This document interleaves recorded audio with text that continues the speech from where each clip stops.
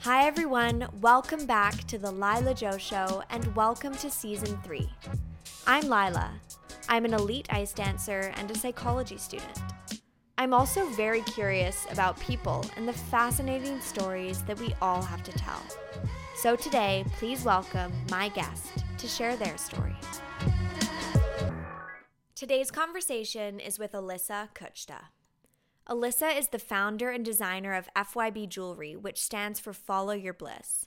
FYB's mission is to empower women and foster a positive female community through mentorship, resume building, and networking. Born in New Jersey, Alyssa is half Chinese and half Polish, the dichotomy of which influenced her childhood enormously. While studying psychology at the University of Delaware, she discovered her true passion and launched FYB during her senior year. Today, it's sold in 300-plus nationwide retail stores. In 2017, Alyssa was awarded as the Horn Program of Entrepreneurship's Most Promising Venture. FYB has been featured in the Huffington Post, 17 Magazine, and ABC 7 News, among others, and it was a sponsor of the 2018 Glamour Woman of the Year Summit. Alyssa is currently engaged to be married this August and is publishing her first book this year. 2021 is definitely going to be a big one for the unstoppable Alyssa. Alyssa, welcome to the show. Thank you for having me. So my interviews are structured like workouts. So we're going to start off with a warm-up, some quick-fire questions, then move on into the longer period of high-intensity questioning, and then finish with a cool-down. Are you ready? That's great. You're ready for the workout. So here's our warm-up. What was your favorite moment from your trip to Bali last year? Oh, that's a good one. Oh my gosh. Well, I went with my fiance and our two best friends, which was magical in itself, being with friends and getting away. And it was so gorgeous. I would have to say being out in the jungle, I loved Ubud. So we went to Seminyak, Canggu, and then Ubud. There were three different cities that we visited while we were there. And Ubud had just this like magic energy to it. It was so calming. We went to like a rice paddy and like the dinners we had in the jungle. The scenery there was unlike anything. It just was so inspiring, the whole entire, like everything about it, honestly. It was hard to pick one thing. I don't blame you. It was a tough question. What is your current favorite piece of jewelry? My current favorite piece of jewelry would have to be, I could show it to you right now, actually. Let's see. So our Esme chain necklace from our new collection. It's just the prettiest gold chain, stunning. and it has a little lariat. Oh, it's so delicate. And like a bezel detail. And this necklace is so pretty because you can wear it in the front. You can wear it like a choker. I'm just really into the chunky gold chain trend. So for our new collection, we incorporated a lot of that in our design. So you'll see a lot of like the chain styles. I love that. But this one for sure, the Esme necklace has been like my go-to. And in showing me the Esme necklace, I happened to see your engagement ring. Somebody just got engaged. Yeah. Congratulations. Crazy. So it's a vintage ring from the 50s, and that just goes to show how much my fiance Sam knows me. I always wanted a vintage ring, and I like things that are special and unique and have a meaning behind it. Oh, yeah. So he had researched and found this vintage dealer based in England, and the ring was from the 50s, and I think there was like, he briefly mentioned to me the story, but it was an old couple that it was like their ring, and I think they passed away, and it became like, I think it was an heirloom that got passed on, and I just love that there's like a love story behind the ring. It's beautiful. In that, you know, it's kind of like we're taking the torch and making it our love story now. Yeah, and you'll pass it on to your grandkids, I'm sure. Exactly. It feels like a piece of jewelry that my future granddaughter will inherit one day. So it's so beautiful. Feels very special. So let's talk about your fiance. You're in charge of his Instagram bio. You have to write it. What are a few key details that you absolutely must include to introduce him to the internet? Man, I would say anyone that knows Sam would describe him as having the biggest heart of anyone they know. He's all love. Like, I can't even describe it. He's so generous. He's so kind-hearted. He would give the shirt off his back to a stranger. That's just kind of how he is. He grew up, he's one of 6 children. So he's the second to youngest in a family of 6. He grew up in Iowa, and he had 4 sisters, or has 4 sisters. So he grew up as one of the only boys in a family full of women. So I think that also kind of influenced, you know, his ability to kind of always hang with the girls. But I would say heart of gold, extremely intelligent, and just so generous and kind. Like, he really always finds the good in people. Mm-hmm. And he would do anything for his loved ones. Like, I can say that wholeheartedly. He doesn't have a bad or a mean bone in his body. He's always looking for the good. He's very fun. He's always lightening me up because I'm a Scorpio, and I can get kind of serious and intense sometimes. And I think he is the light that I need in my life to kind of lighten me up and help me see the good in everything. So well, he's the best. I can see you're so in love, and I'm so happy for the two of you. Congratulations. I love and I love engagements and proposals and all of that and love stories. So I'm really thrilled for you. Now, what is life's simplest pleasure? Ooh, I love these questions. These are awesome. Thanks. Life's simplest pleasure. Oh man. I feel like, honestly, a strong, good cup of coffee, waking up. We have a backyard in our apartment in Brooklyn. I would say sitting back there, having brunch with Sam, like on a Saturday morning, just little things like that, like making pancakes together. I would say like that is a pleasure. And I guess a massage for me is everything. I think my favorite thing in the world is a good massage. So whenever I feeling really stressed and I want to treat myself, I always will get a massage. That's like my one expensive treat that I do at least monthly. Those are two staples in my life as well. Yes. Strong coffee and a massage. And who makes you laugh the most? Oof. I would say Sam. I'll be really serious or stressed and he'll just tickle me or just say something funny or send me a meme and then I'm suddenly laughing hysterically. So I would say Sam. And a lot of my really close friends, my friend Jordan, she is hysterical. I feel like whenever I'm with her, all I'm doing is laughing. Her sense of humor is insane. And then my friend Matt, one of my other best friends from college, he's also just so insanely funny. I feel like when I'm with him, all we do is laugh too. So my best friends and Sam. So Alyssa, our warm-up is over. How are you feeling? Are you ready to work out? Great. I'm ready to work out. Okay. Let's bring it on. Awesome. So I always start with my guest's childhood just to understand where you came from, your foundation, and how you've become the woman that you are today. So let's start with a really special person in your life, your mother, who immigrated to the USA from China at the age of 35. What were her dreams moving to the USA? So my mom's backstory is really interesting. She was an anesthesiologist in China. She was married. She had a son.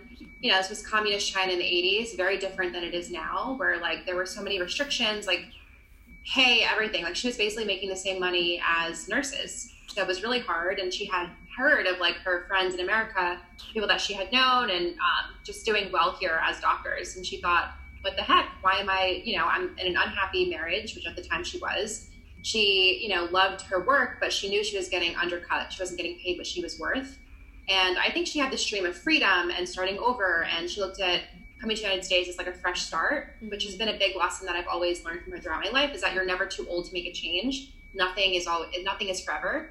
And you're never too old or it's never too late to start fresh. You can always change your career path. You can always move to a new country. There's never any limitation on what you can accomplish. But I think her biggest dream was coming here and kind of starting over in a way. I think that what she didn't realize was how expensive American medical school was going to be and that she wouldn't be able to, rise the ranks like she did in China and have the same, unless she went through schooling all over again because her degree meant nothing here. So that was the hardest lesson she learned, was starting from the bottom up. But I think her dream was, what everything America symbolizes, freedom and ability to reach new heights. And also I think for her, because she was in an unhappy marriage, it was a way for her to get out of that and kind of start fresh in her life, which was really bold and brave because, she was the eldest in her family. She's one of 5 siblings. And her father was a doctor, my grandpa, and my grandma was a nurse. And, being in the medical field was in her blood. And she was the favorite of her father's children, and they were very close. And I think he also gave a lot of pressure. In Chinese culture with the families, it's all about, they're very proud. And it's all about respecting and taking care of your elders. So that was another thing. When she left and she was the eldest of 5 siblings, that was a huge, it was hurtful to the family. Why do you want to leave us and come to this new country? She was the first of anyone in her family to come to the United States. So there's a lot of, it's a very mixed thing. I think although it symbolized her dreams, I think it wasn't really accepted by her family. And of course, getting divorced and leaving her husband, that was also very shameful.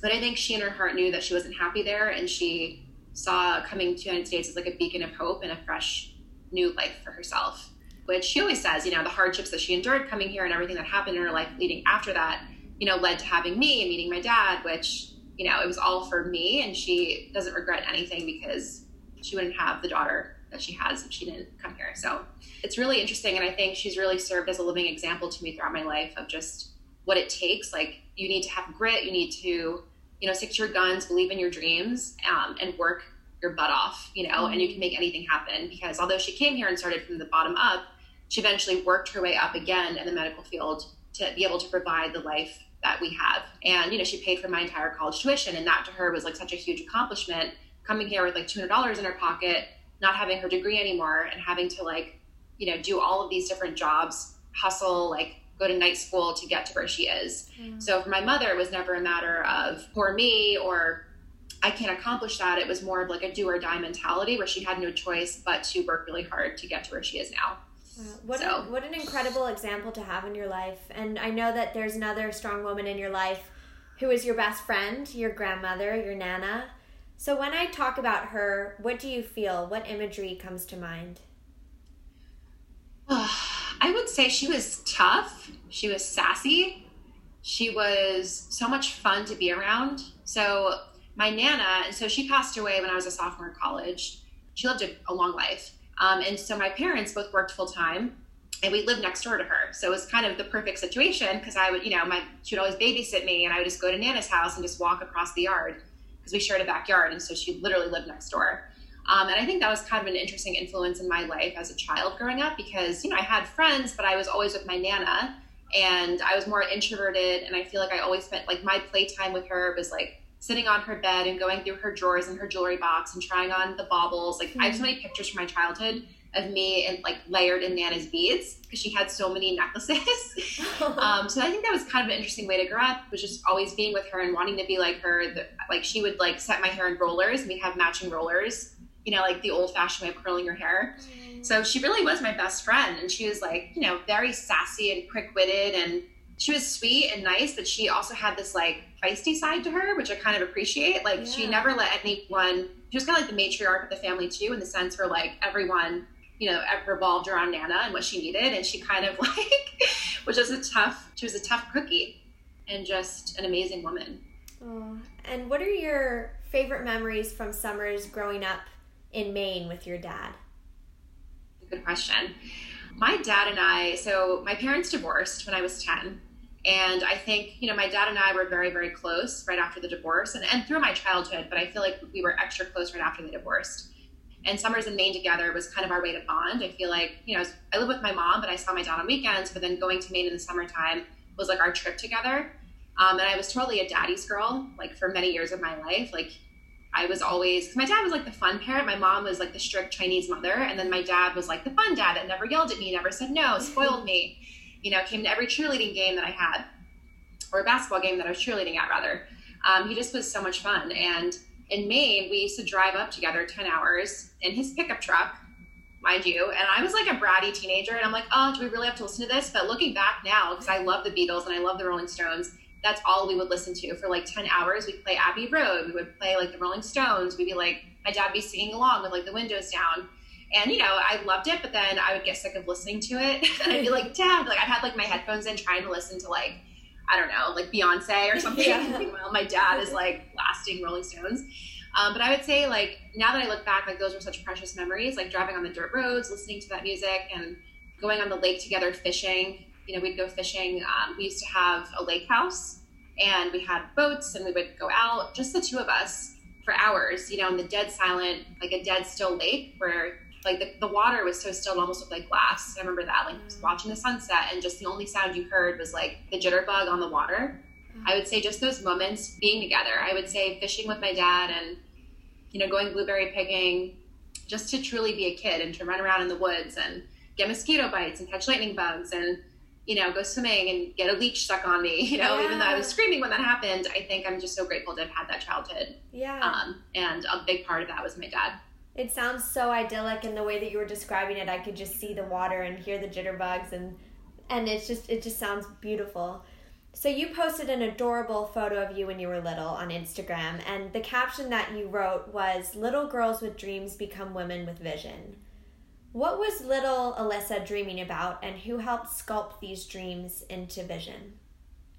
It's a great question.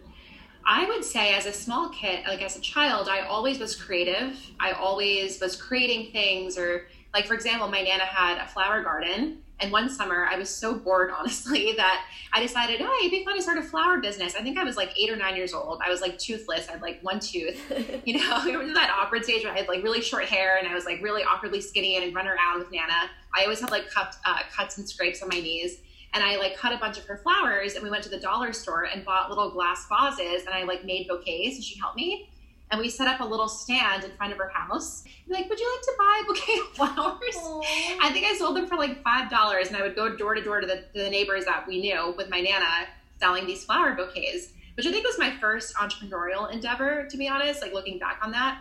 I don't know. I think I was also very much a leader as a kid, like wanting to lead and wanting to teach, and very sassy and very creative and always running around. So I think that's how I was as a child. I don't think I ever dreamt as a child that I knew I wanted to start a jewelry business. That didn't happen until I was in college. But I think all the groundwork was always there. I think I really am who I still was as a small kid, was, you know, being creative, wanting to kind of teach and be a leader in some aspect, which through our brand ambassador program and through our company, I totally feel like that, you know, desire has been fulfilled in getting to teach and mentor young women, and creating. I definitely still feel like that little girl is still inside of me. And I feel like I stayed true to who she was by starting my business and with everything that I've done. Even starting my business, I felt lost when I was in college. I was pursuing psychology, changed my major, didn't know what I wanted to do when I graduated. And I think that's the biggest thing I always tell others too. It's like, if you're feeling lost or overwhelmed or don't know where to begin, scale it back and just think about your childhood self. Like, who are you truly? Because for me, it really was scaling back and thinking about, well, who was I like as a child? What was a little Alyssa like? You know, what did she enjoy doing? And then really, you know, looking at my inner self and figuring out, you know what, I really am creative. I need to do something that, you know, inspires me, where I'm making a difference and that I can really put my ideas out there and not just feel like I'm a peg in a machine. So I think it really comes down to really remembering who you were as a little girl. And then everything else starts to come to fruition when you stay true to yourself. Well, I'm really happy to have spoken about your childhood, because everyone listening is going to see how it's all rolled out and come together so beautifully in your life. So you mentioned you were lost in college, and you've coined the phrase mid-college crisis. Could you please define this for everyone listening? Yes. So I was a junior in college when I had this epiphany that, oh crap, I loved psychology, but why did I choose this major? What am I going to do with my life after college? Do I want to go to grad school? I don't have anything in fashion or business. How am I supposed to get an internship or a job? Which at the time, looking back, it's like your major doesn't really matter. You can do anything you want if you just kind of get your foot in the door somewhere or work your connections or do an internship. But at the time, it felt like a crisis. Like, oh my gosh, like, what am I doing? You know, I really felt so confused and overwhelmed, didn't know where to begin. And that was when I took a step back and started to get involved in other things on campus. So I started volunteering with Habitat for Humanity and Students for Haiti. I started working more hours at my part-time job, which was at a local clothing boutique, where I really learned how to run a small business and learned about different designers. So I kind of took that feeling lost as an opportunity to, okay, how do I feel unlost? Like, how do I find myself again? Why don't I just try a bunch of different things and like let my passion find me, you know, like do things that I'm interested in and then figure out what I enjoy doing, what I don't enjoy doing. And I always say that feeling lost is the biggest blessing in disguise, because it forces you to do things out of your comfort zone. Because if you know you're unhappy and you feel stuck, you have no choice but to stay stuck or to make a change. Yes. And I think, you know, when you're lost is when you're opening yourself up to new opportunities and you're willing to do things you haven't done before. You're willing to meet people that maybe you were too shy to put yourself out there to connect with. So I think it was like the best thing. Having that epiphany was the best thing that happened to me, because it ended up leading me to start my business. And in putting your feelers out there to find yourself, what were you doing alongside your studies that really set your soul on fire? Where was the spark on the sidelines? I would say there were a few things. So 3 things in particular are really what inspired me to eventually start FYB. I think the first thing was being in a sorority. I joined my sorority, Sigma Kappa, when I was a freshman. And joining the sorority really changed everything for me, because it, you know, allowed me to meet so many amazing girls. And you're part of a tribe when you join a sorority. It's just really fun. Everyone, you know, is very positive and uplifting. And I feel like growing up, I didn't have sisters. I have a sister now who's 12, actually. She's my baby sister. But I grew up an only child. My brother lived in China. My half brother, he came here to the US and then ended up moving to LA. So even though I have 2 siblings, one is much older, one is much younger. I kind of grew up without any siblings. But I think, joining the sorority really opened me up to that, and just like the impact of being a part of a sisterhood and like a positive community, how much that brought me out of my shell. And, I think that was really important, and that inspired a lot of like, my business today is having that community element and wanting to inspire other girls and bring them together and have mentorship. And, it really is kind of like a mini sisterhood when you're a brand ambassador with us. Secondly, volunteering. So I did Habitat for Humanity, like I mentioned, and I was also on the board of Students for Haiti. And we did a relief trip down to Haiti during my senior year for spring break, which was incredibly, talk about the most humbling experience, eye-opening experience. That really was a life-changing moment for me and made me realize how much I am passionate about making a difference and wanting to do something bigger than myself. And the third thing was really working at that job. And working at the store that I worked in really taught me everything about merchandising, customer service, and, shadowing Mimi, who was my boss there, really taught me so much because she is an incredible woman. And, she's so successful in business. She's had 3 store locations. Every year she's continued to crush it. And I think having her as a mentor really inspired me to want to have my own thing, because I loved coming to work, and she had like awesome music playing, would have a candle burning, had like beautiful displays. And that was like my little creative escape. Yeah. Because I felt like I lacked that in my coursework. So I would go to work and I felt like, okay, this is fun. And basically seeing how Mimi ran her store made me realize, you know what, I could start my own brand. Like, let's do this. And it gave me the confidence and the skill set to know how to do it, how to get it off the ground. I love your brand. And for everyone listening, the way that you package all your jewelry is you have a little card attached with a beautiful quote on it. And everyone listening knows that I love quotes. So I thought it would be fun to intersperse a few of the quotes from your jewelry throughout this interview, and then also the piece of jewelry that goes with it. So let's start with the You're a Star necklace. And the quote says, "The closer we get to being who we are meant to be, the brighter we shine." So by aligning with your mission and gradually finding your way, what within you revealed itself that you didn't realize you had? Oh, I love that question. That is such a good one. And like I mentioned before, I think like this quote mentions, the closer you get to being who you really are, the brighter you shine. When you reconnect with who you are deep inside and you listen to that voice inside of you that knows the right thing to do, that's when your talents come out. That's what kind of pushes you further beyond your limits, beyond what you thought you were capable of. I would say just my skills in business. Like I didn't take a business course. I had no formal jewelry design background. A lot of how I built the company was intuitive.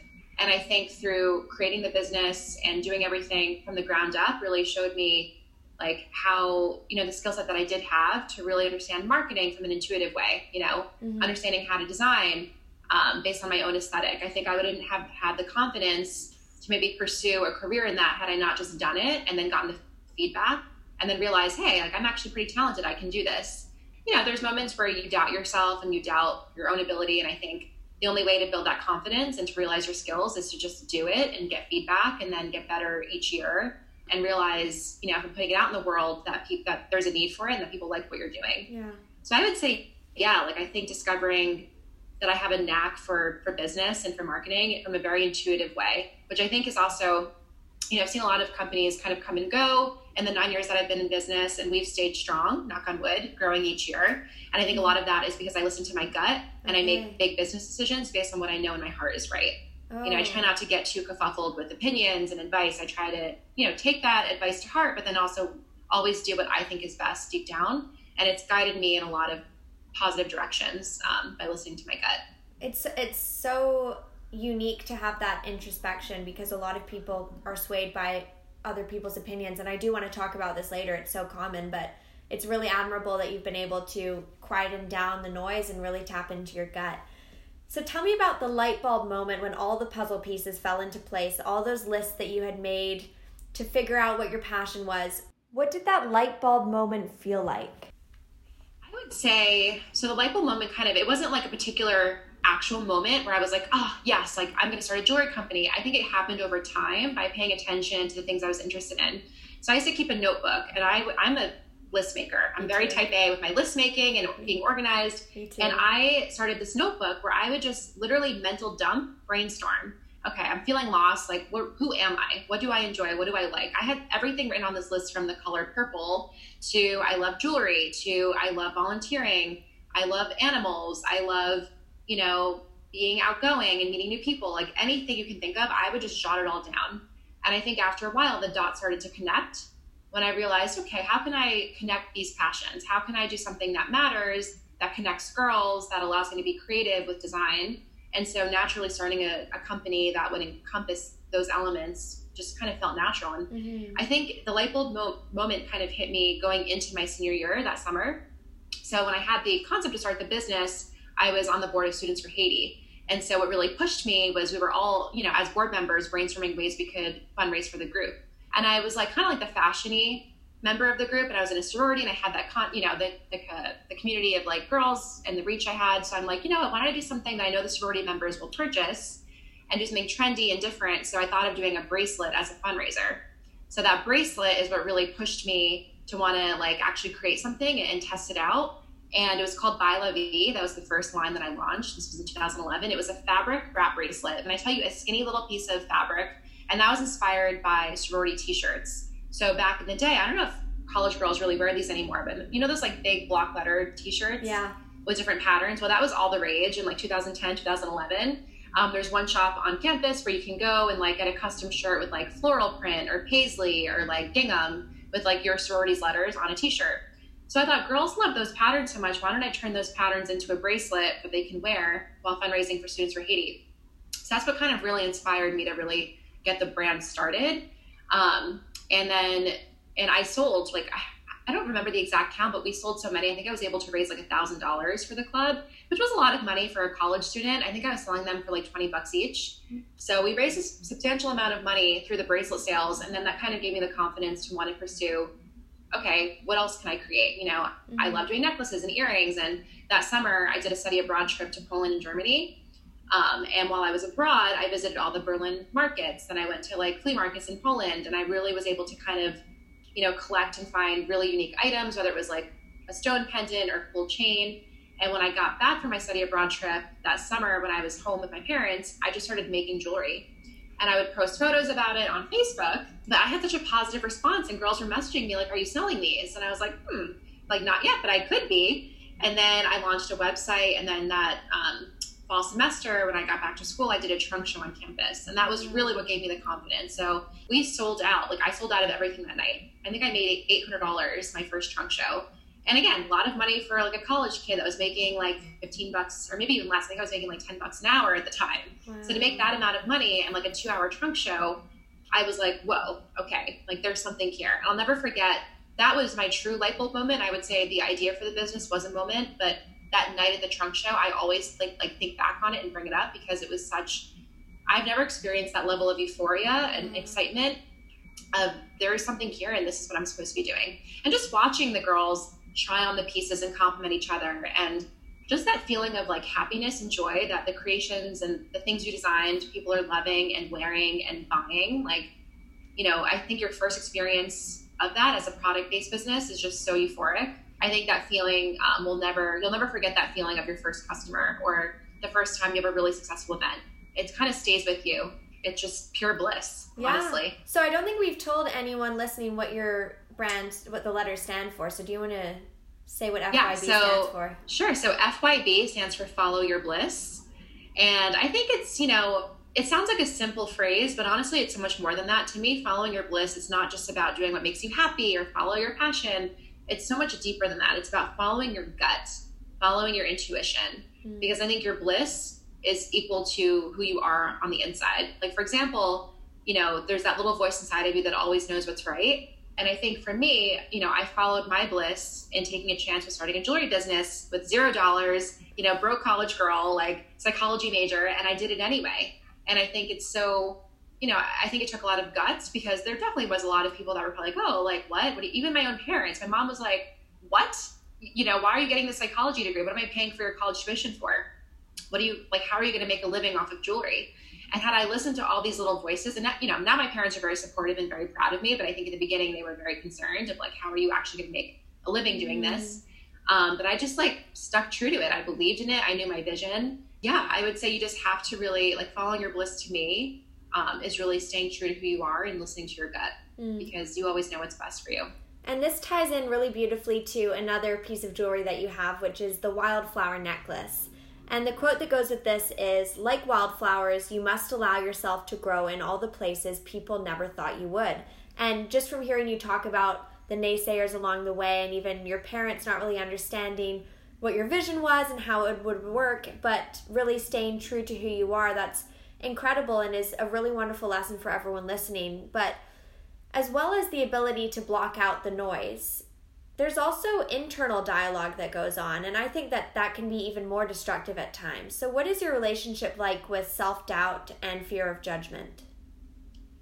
That is honestly, it's a growing process. I would say through my 20s, and I still struggle with this. I think as the years go by, I have grown more confident in who I am and, my own self-worth and my own belief in myself to accomplish certain things. I think in any stage of life, with your career, with your personal life, there's always going to be those moments when you hit a stage of like, am I enough or is this good enough?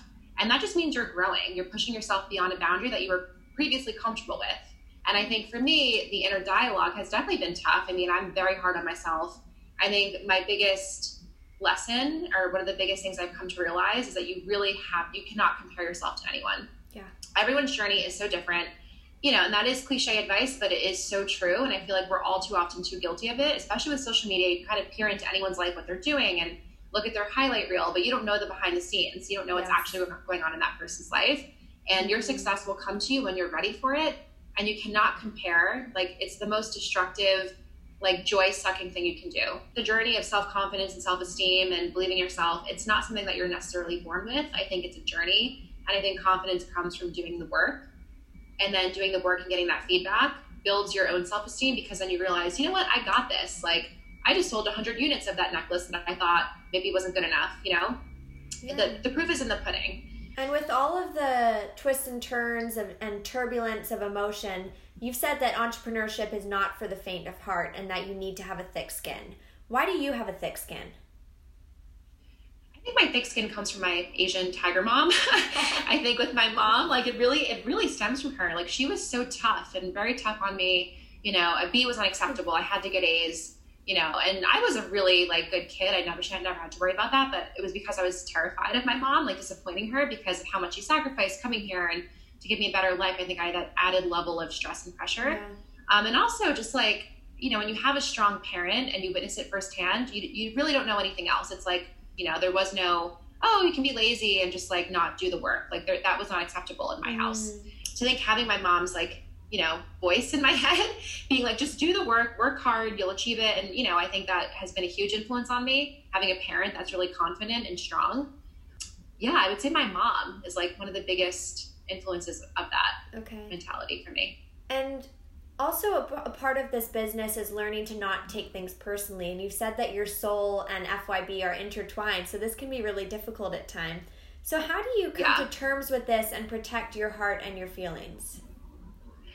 I would say, at the end of the day, business is business, right?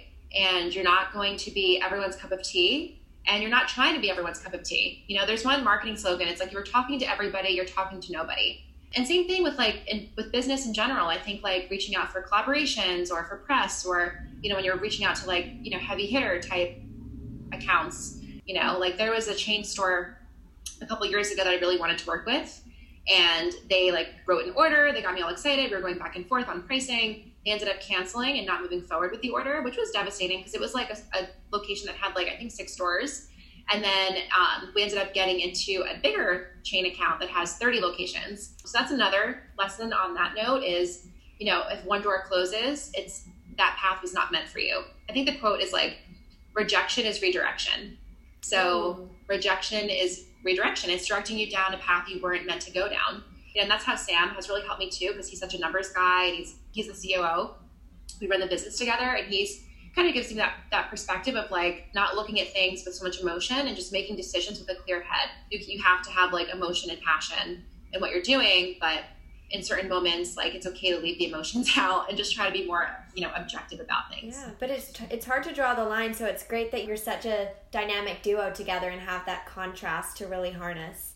You're listening to The Lila Jo Show. I love your Live Inspired bracelet, which says, there's always beauty for those who choose to see it. So when is a time when you chose to see the beauty when it was really hidden behind darkness and distress? I think my childhood has been a really hard thing for me. So my parents divorced when I was 10, and they had a very tumultuous marriage. And I love my dad, and I have a different relationship with him. But part of me, like, I don't know, it's just been like a hard thing, I think, through my childhood, my teenage years. And it's not until now, I'm turning almost 30, that I have a relationship again with my dad. But there was a point in time where we weren't speaking. And not that we weren't like speaking for any reason other than he had moved away, wasn't really in my life anymore. We would talk on the phone, but we weren't seeing each other as much. And that was really hard for me, going from being like a daddy's girl to then having a father that was not in the picture as much. We got remarried, had my little sister who I adore, kind of felt like you started over, new life, and you're not here for me anymore. We also later learned that my dad is bipolar, and he wasn't diagnosed with mental illness until he was in his late 40s, if not early 50s. So most of my childhood, he was suffering from bipolar, manic and depressive episodes, and we didn't realize it. I'm so happy that in today's world, like anxiety, depression, like mental health awareness has become more normalized. But I think my dad grew up, with a family and an upbringing that they kind of like, oh, he's not mentally ill, or like, he's fine. Like, there's no reason for him to see a therapist. So he was undiagnosed for many years. And there were moments in my childhood, though I have those happy, positive memories of my dad from the summers together, there was also a lot of like fighting and dark times. And my parents both also struggled financially a lot. My dad kind of had jobs here and there. He wasn't working for a while. My mom had to be the breadwinner, and she was working her butt off. Can you imagine being a doctor in China, coming here and having to like start from the bottom up, making nothing and having to struggle? It just was really hard for her. So there were moments in my childhood that were pretty dark, memories of them fighting, my mom crying, financial struggles, moving around. It was not by all means an easy childhood. I did not grow up going on fancy vacations or being able to afford nice things. Like, I started to resent the childhood that I had, and I was almost ashamed about it. I think I grew up with a lot of shame and wanting to repress those memories, meeting, friends in high school and college that didn't have broken backgrounds, or maybe they had a lot of money growing up and they never knew what it was to truly struggle. There's one memory I have where my mom and I were food shopping. I think I was like 6 years old, and she was literally buying like bruised fruit, like fruit that was going slightly bad because it was cheaper than like fresh produce. That's the kind of like struggle and sacrifice we had to make. And it just was, there were moments that were definitely dark, and I think I had a lot of shame around that. But now that I look back on that and what I went through, I'm grateful that I did have that childhood, because it made me stronger and more appreciative. I think that I wouldn't have this level of like empathy for others had I not had the childhood that I had. I think I'm more open-minded. I think I see people for who they really are. It really taught me to see character and see people for their true colors. I think I have like a really sharp intuition for that. And also like this whole idea of not having to struggle financially, like I have such a fire within me to be successful, to eventually be able to take care of my mom and provide a nice life for her. She's retired now, but I dream of one day like buying a beach house where she can just come and hang out. And because she works so hard and sacrificed so much for me, that it's my ultimate desire in life is to make her proud, And it really, I don't think I'd be this driven had I not had to go through so much like grit as a kid. Yes. And grit is such a superpower, and you're inspiring me so much right now, Alyssa, and I'm just so thrilled for everyone listening and all that they're learning from you. And I'm wondering, because I study psychology now, and especially with your background there, with your dad's bipolar, is there any possibility that the ups and downs of that disorder equipped you for the ups and downs in the business world, and having to react and respond and not being able to anticipate his mood? I think so. I think, I don't know, it's hard to say, because honestly, when we lived together, I was so little. My dad moved out when I was 10, and I think I just was like scared. And, I'd be like, oh, my dad is like really happy today. This is great, and we'd go to Toys R Us, and it'd be like a happy day, and then he would have a depressed day, or he'd have like a manic day where he would just be so angry. And that to me was frightening. But I think in general, my childhood, the experience of my dad has definitely given me a thicker skin, where everything I have, I've had to work for. Nothing was ever given to me. I don't have the luxury of having, a dad that just can provide things for his daughter. Like, if anything, I'm the one like helping him today, So I just had to grow up faster than I think most children did. Yeah.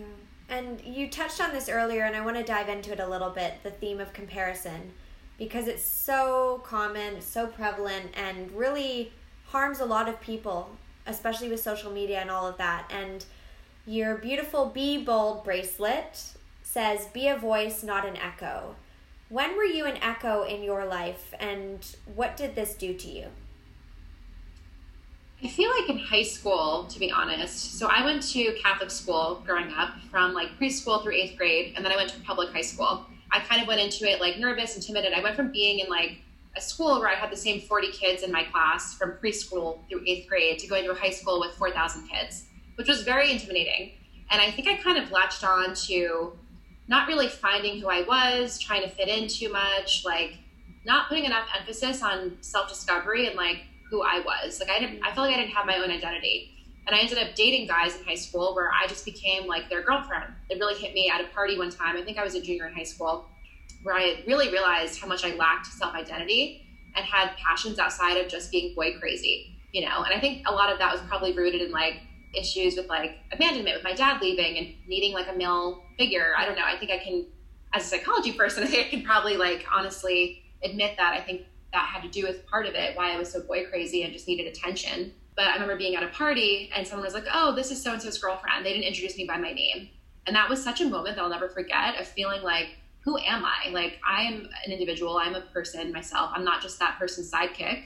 So I think in high school, I definitely felt like I just was an echo. Like I wasn't really doing anything to stand out. I wasn't doing anything that I was passionate about. I just kind of was going through the motions of high school. And I think the younger and the sooner you can figure out who you are and have interests and passions outside of just your friends and boyfriends and school, like really thinking about things sooner than later is the best thing you can do. Like I almost wish I had that feeling of being lost when I was in high school, not college, and figured out what I wanted to do sooner, because who knows, you know?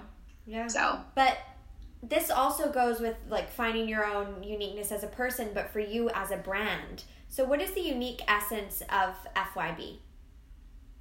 I would say the unique essence of FYB is that it's meant to feel like a big sister. That's how I always describe the brand. I feel like our brand voice, our mission, our even our product, like you mentioned, like the bracelets that we have with different mantras, it's really meant to be that big sister or mentor or friend you wish you had that inspires you to be your best self, that says the right thing when you're going through a tough time, that guiding light. And I feel like that part of the brand is what resonates with others more than anything. Like, yes, we have really cute, trendy pieces and people love the jewelry, but it's more about what we stand for. And it's more about that like secret sauce of connection and emotion and heart behind the brand. And that's how I describe it. It's really like a big sister. And we have one charm that's called Unbreakable.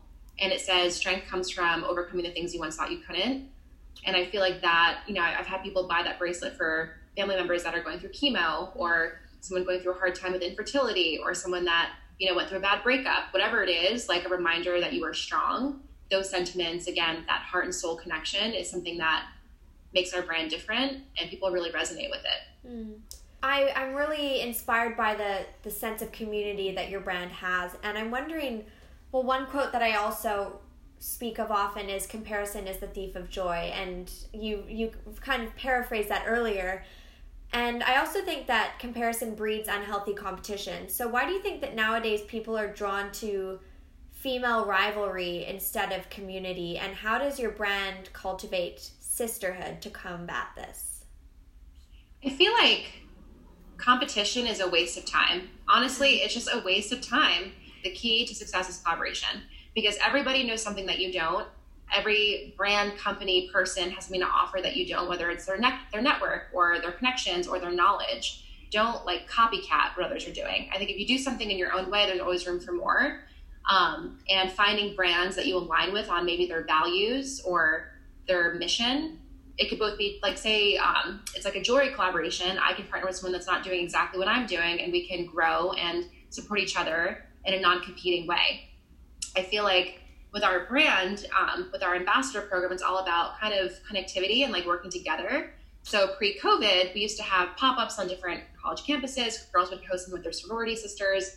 Like, for example, at Delaware, there's this thing called You Dress Magazine, which is like the local fashion magazine for the students. And we'd always have a table there, and we would invite girls, you know, from whatever sorority or whatever grade they were in. If they were an ambassador, they all were invited to like work the table together and really bring them together.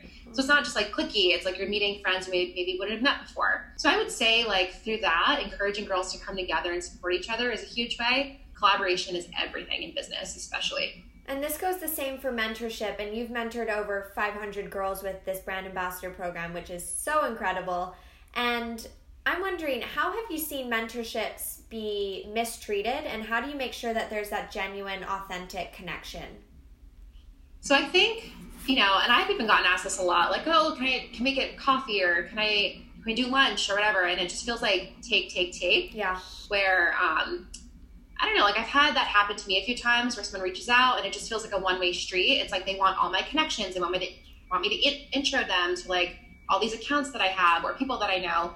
And there's no like, how can I help you also? Not that everything has to be tit for tat, but I think approach it from a place of like gratitude and like, how can I also help them? Whether it's like, maybe I have insight on a younger demographic that I'd love to chat to you about. You can pick my brain. Or like, I would love to intro you to my mom's friend who has a store. When you want true mentorship, you should really focus on the friendship with that person, and staying in touch and not just reaching out when you need something, but also checking up on them. How are you doing? How's your family? Like, just being like authentic and genuine about that connection. I think one barrier to that authentic connection is that young people often put their mentors on a pedestal and really don't recognize the value that they can bring to the table. So in your personal experience, how did you discover what is it that you could give? And what advice do you have for people listening that are struggling to identify that themselves? I think for me personally, it's like looking at what I've accomplished, like building a business, being in business for 9 years, having, the retail partnerships that I have, having the ambassador program that I have, knowing like what I bring to the table is like understanding like what I've accomplished. Yeah, I would say like I just look at my own experience and what I've learned, lessons I've gone through that I would like, not want to repeat, or mistakes I've made in business. When I'm talking to someone that's just starting out, it's like, here's what not to do. Here's what you should do. Yeah. Like keep it simple, know your numbers, like know how to mark things up properly. I love giving that kind of advice because I wish someone told that to me when I was first starting out, for example. And so it's really just a case of owning your unique story and identifying the skills that you've gained along the way through trial and tribulation. And one part of your story, which has, it's the name of your brand, is following your bliss. So how do you know that you are following your bliss, and how do you get back on track if you deviate? So I think for me, I love what I do. I wake up every day excited. Granted, there are definitely moments when I'm very stressed and I'm like, what am I doing? But, for the most part, I really love my career. I feel so lucky and grateful even to like have a showroom in Brooklyn, which is something that I've always dreamed of having. Working with the stores that we work with, just seeing it out there, the customers that we have. I just enjoy the people that I work with and do business with. So I feel like I have followed my bliss and I am on the right track because I do feel like this was fated for me and I am following my passion, and like I couldn't imagine myself doing anything else other than this in this point in time. Who knows, down the line, maybe I'll start a different business, or maybe, who knows, maybe my future daughters will take over the company and I'll retire young. That's my dream, to have daughters and have them take over. But I think, moments where I'm feeling down and out, I think you just have to always stay focused and be in the present moment and like appreciate how far you've come. And I think having a gratitude board and a vision board has been like two of the most important tools in my life, for sure. So what is a gratitude board? So a gratitude board, so you've heard of vision boarding and like manifesting, yes, where you kind of make like a mood board of like your dreams and goals. And I make mine really specific. Like I'll print out logos or like names of like stores I want to be in, or press features I really want to have, or like right now I have a picture, because we're getting married next year, I have like dream wedding inspiration of like, this is how I want to feel on the wedding day. This is like my dream home. Like this is the kind of office I want to get next. Like just having pictures that feel real and being realistic with yourself, because if you put things on there that you feel in your heart you can't achieve, or you feel like you won't be able to achieve, the universe will say, okay, your wish is my command. You're never going to achieve that.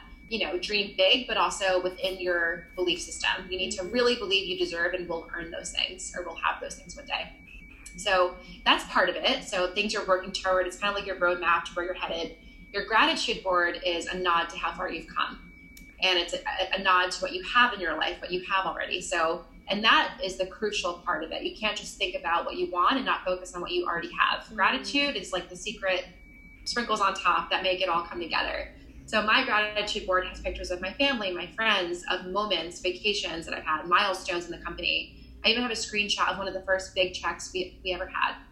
It's like one of my biggest orders. And I have a screenshot of that check, just like little reminders. And honestly, through the years, they've changed. and it's so satisfying to like cross things off once you've accomplished them. I just pull up both of those boards and it brings me right back to, okay, this is why you're working so hard. You want to achieve these things.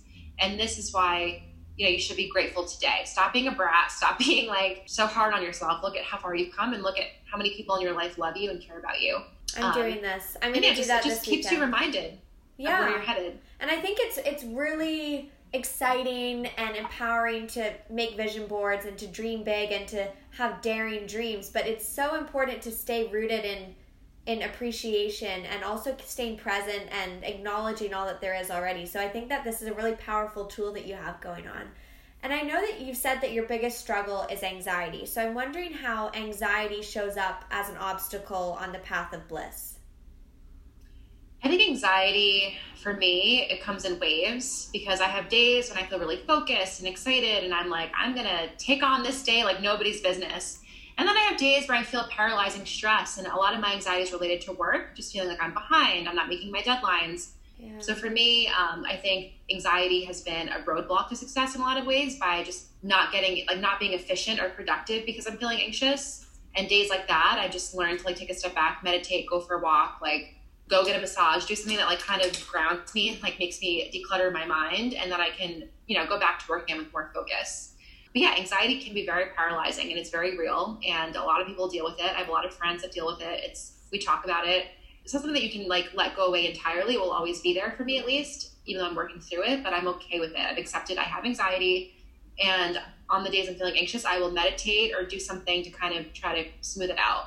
And I think it's just learning your own self and learning what tools help you personally through it, whether it's writing or putting on good music or treating yourself to a brownie, whatever it is. It's kind of like PMSing. It's like you just let yourself have the treat, and then, you just snap yourself out of your bad mood. Yeah, but it's kind of having those different options to go to if something doesn't work. Mm-hmm. Like sometimes I listen to Headspace, sometimes that really doesn't work. And it's about going for a walk instead, or having a hot bath, or just paying attention to what I'm thinking or seeing or feeling or smelling, all the different senses.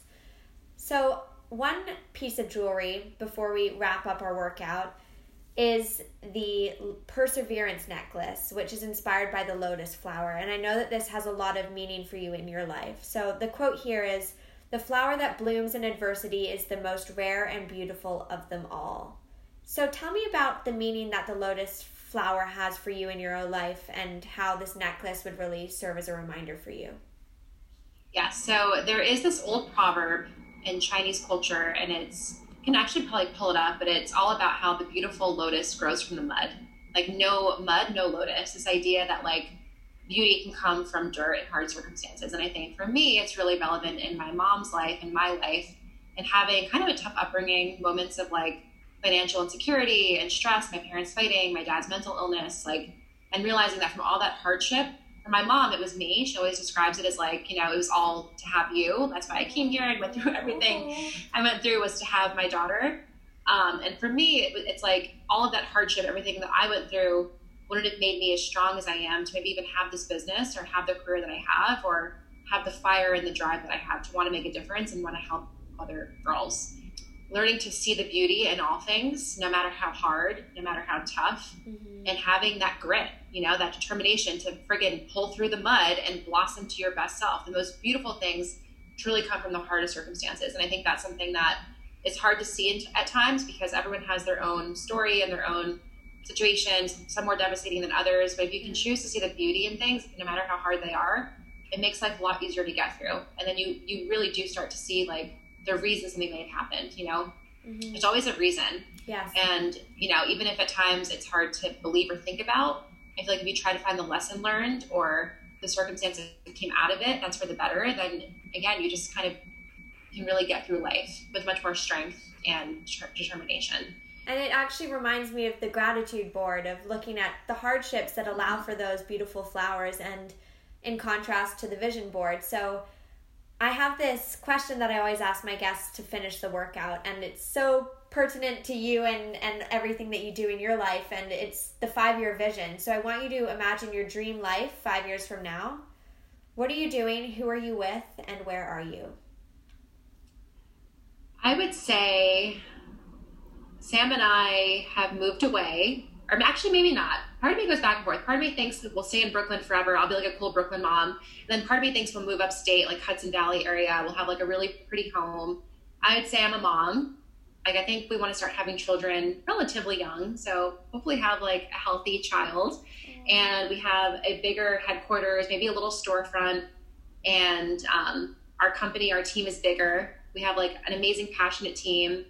And I'm still designing. I would say I'm still doing the business. We're just bigger. I think at that point, maybe we're sold in more stores. We're more of a household name. We have a bigger headquarters. I have my little dog in my lap. Also, we have a puppy in one lap. I have my child on my arm. And I don't know, I see us in nature, or I could see us staying in New York. It's hard to say location-wise. We've been talking about it now that we're getting married and we're, you know, life's about to get very real soon, like talking about next steps and where we're going to live and buying a house.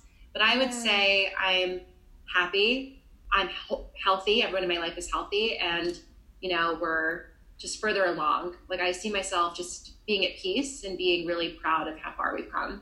So now we're going to do a quick cool down so that you're not too sore tomorrow after our workout.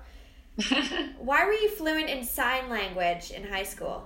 I think it was an elective that just sounded really fun and cool. I'm like, this is a fun life skill. Like, sure. And so a few of my friends and I all did it together. And it just was like, and we really loved the teacher, Miss Mistretta. I'll never forget her. She's like one of the best teachers I had. And to be honest, I'm very rusty. Like, I remember how to like spell and I remember certain words. My senior project with sign language was learning how to sign language the song Torn by Natalie Imbruglia. So at one point in time, I could fluently do that in sign language. But I worked at a cupcake shop when I was a senior, and a man came in that was deaf. And it was the most rewarding moment. I was able to help him in sign language. And the look on his face, he like lit up when he knew that I could communicate with him, that he knew, oh my God, she can understand me. That moment made that entire 2 years of a sign language elective worth it, because it was so rewarding being able to help this guy.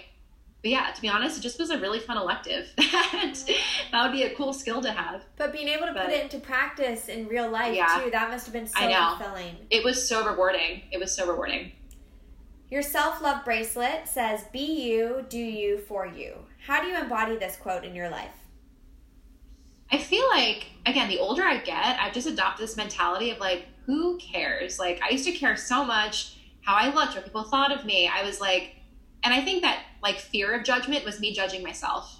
And I think the older I get, I'm just like, F that. Like, I'm going to be 30 this year. Like, who cares? Life is short.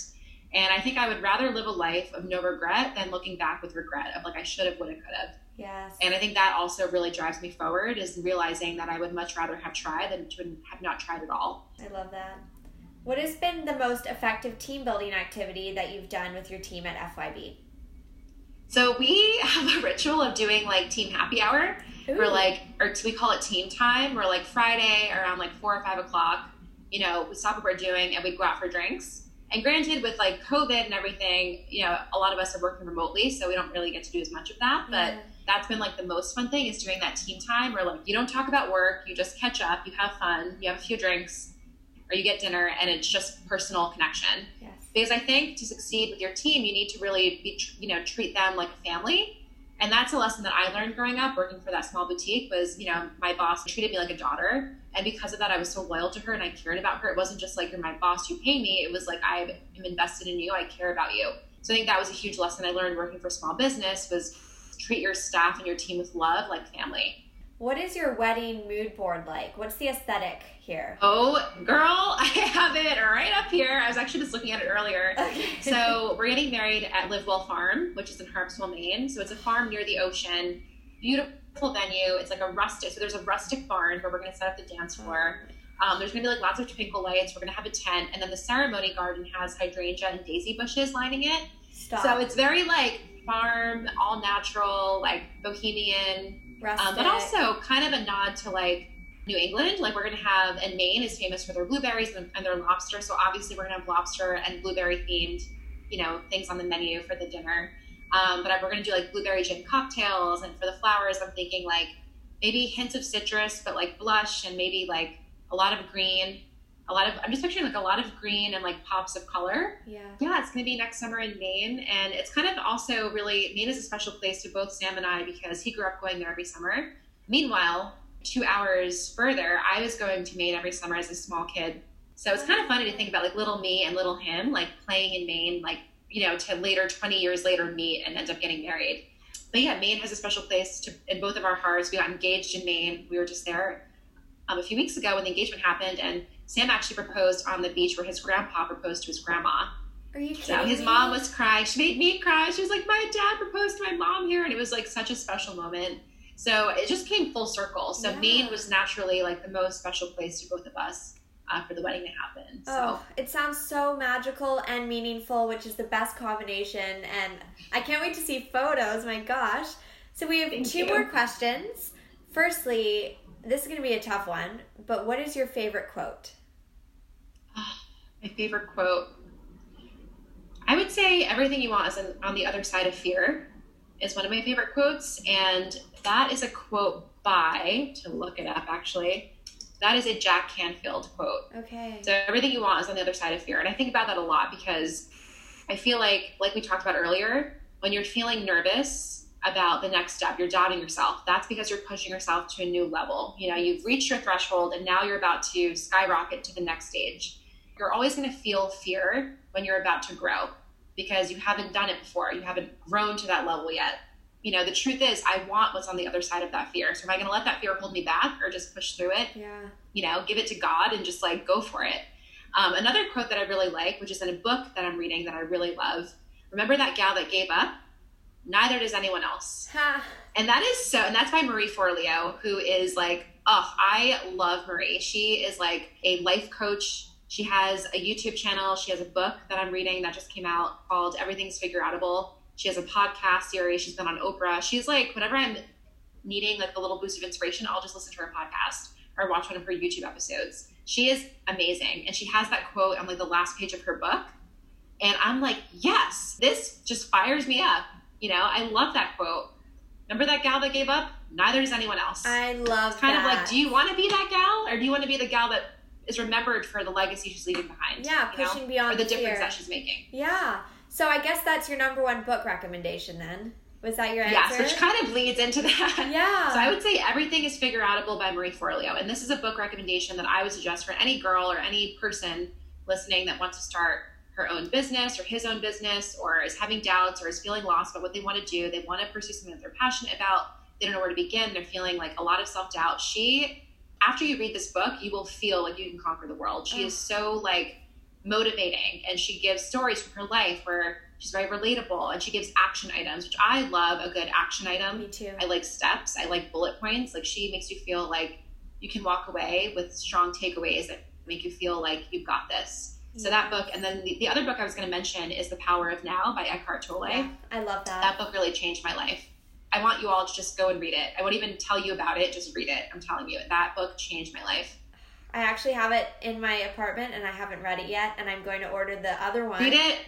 Read it this week. That's your homework. Tonight. You have to read it. I'm reading it tonight. I'm so excited. And actually, these recommendations will go to everyone listening, but also I have a tradition on my show where I give my guests the book that was recommended by my previous guest. So this will go to my next guest. But you have a recommendation from a journalist called Cal Fussman, who wrote for Esquire magazine. He interviewed Muhammad Ali, Mikhail Gorbachev, Leonardo DiCaprio, Kobe Bryant. Just the list goes on. Really remarkable man. And he recommended The Alchemist by Paulo Coelho. And I haven't read that either. I've been wanting to read that. I have been wanting to read that.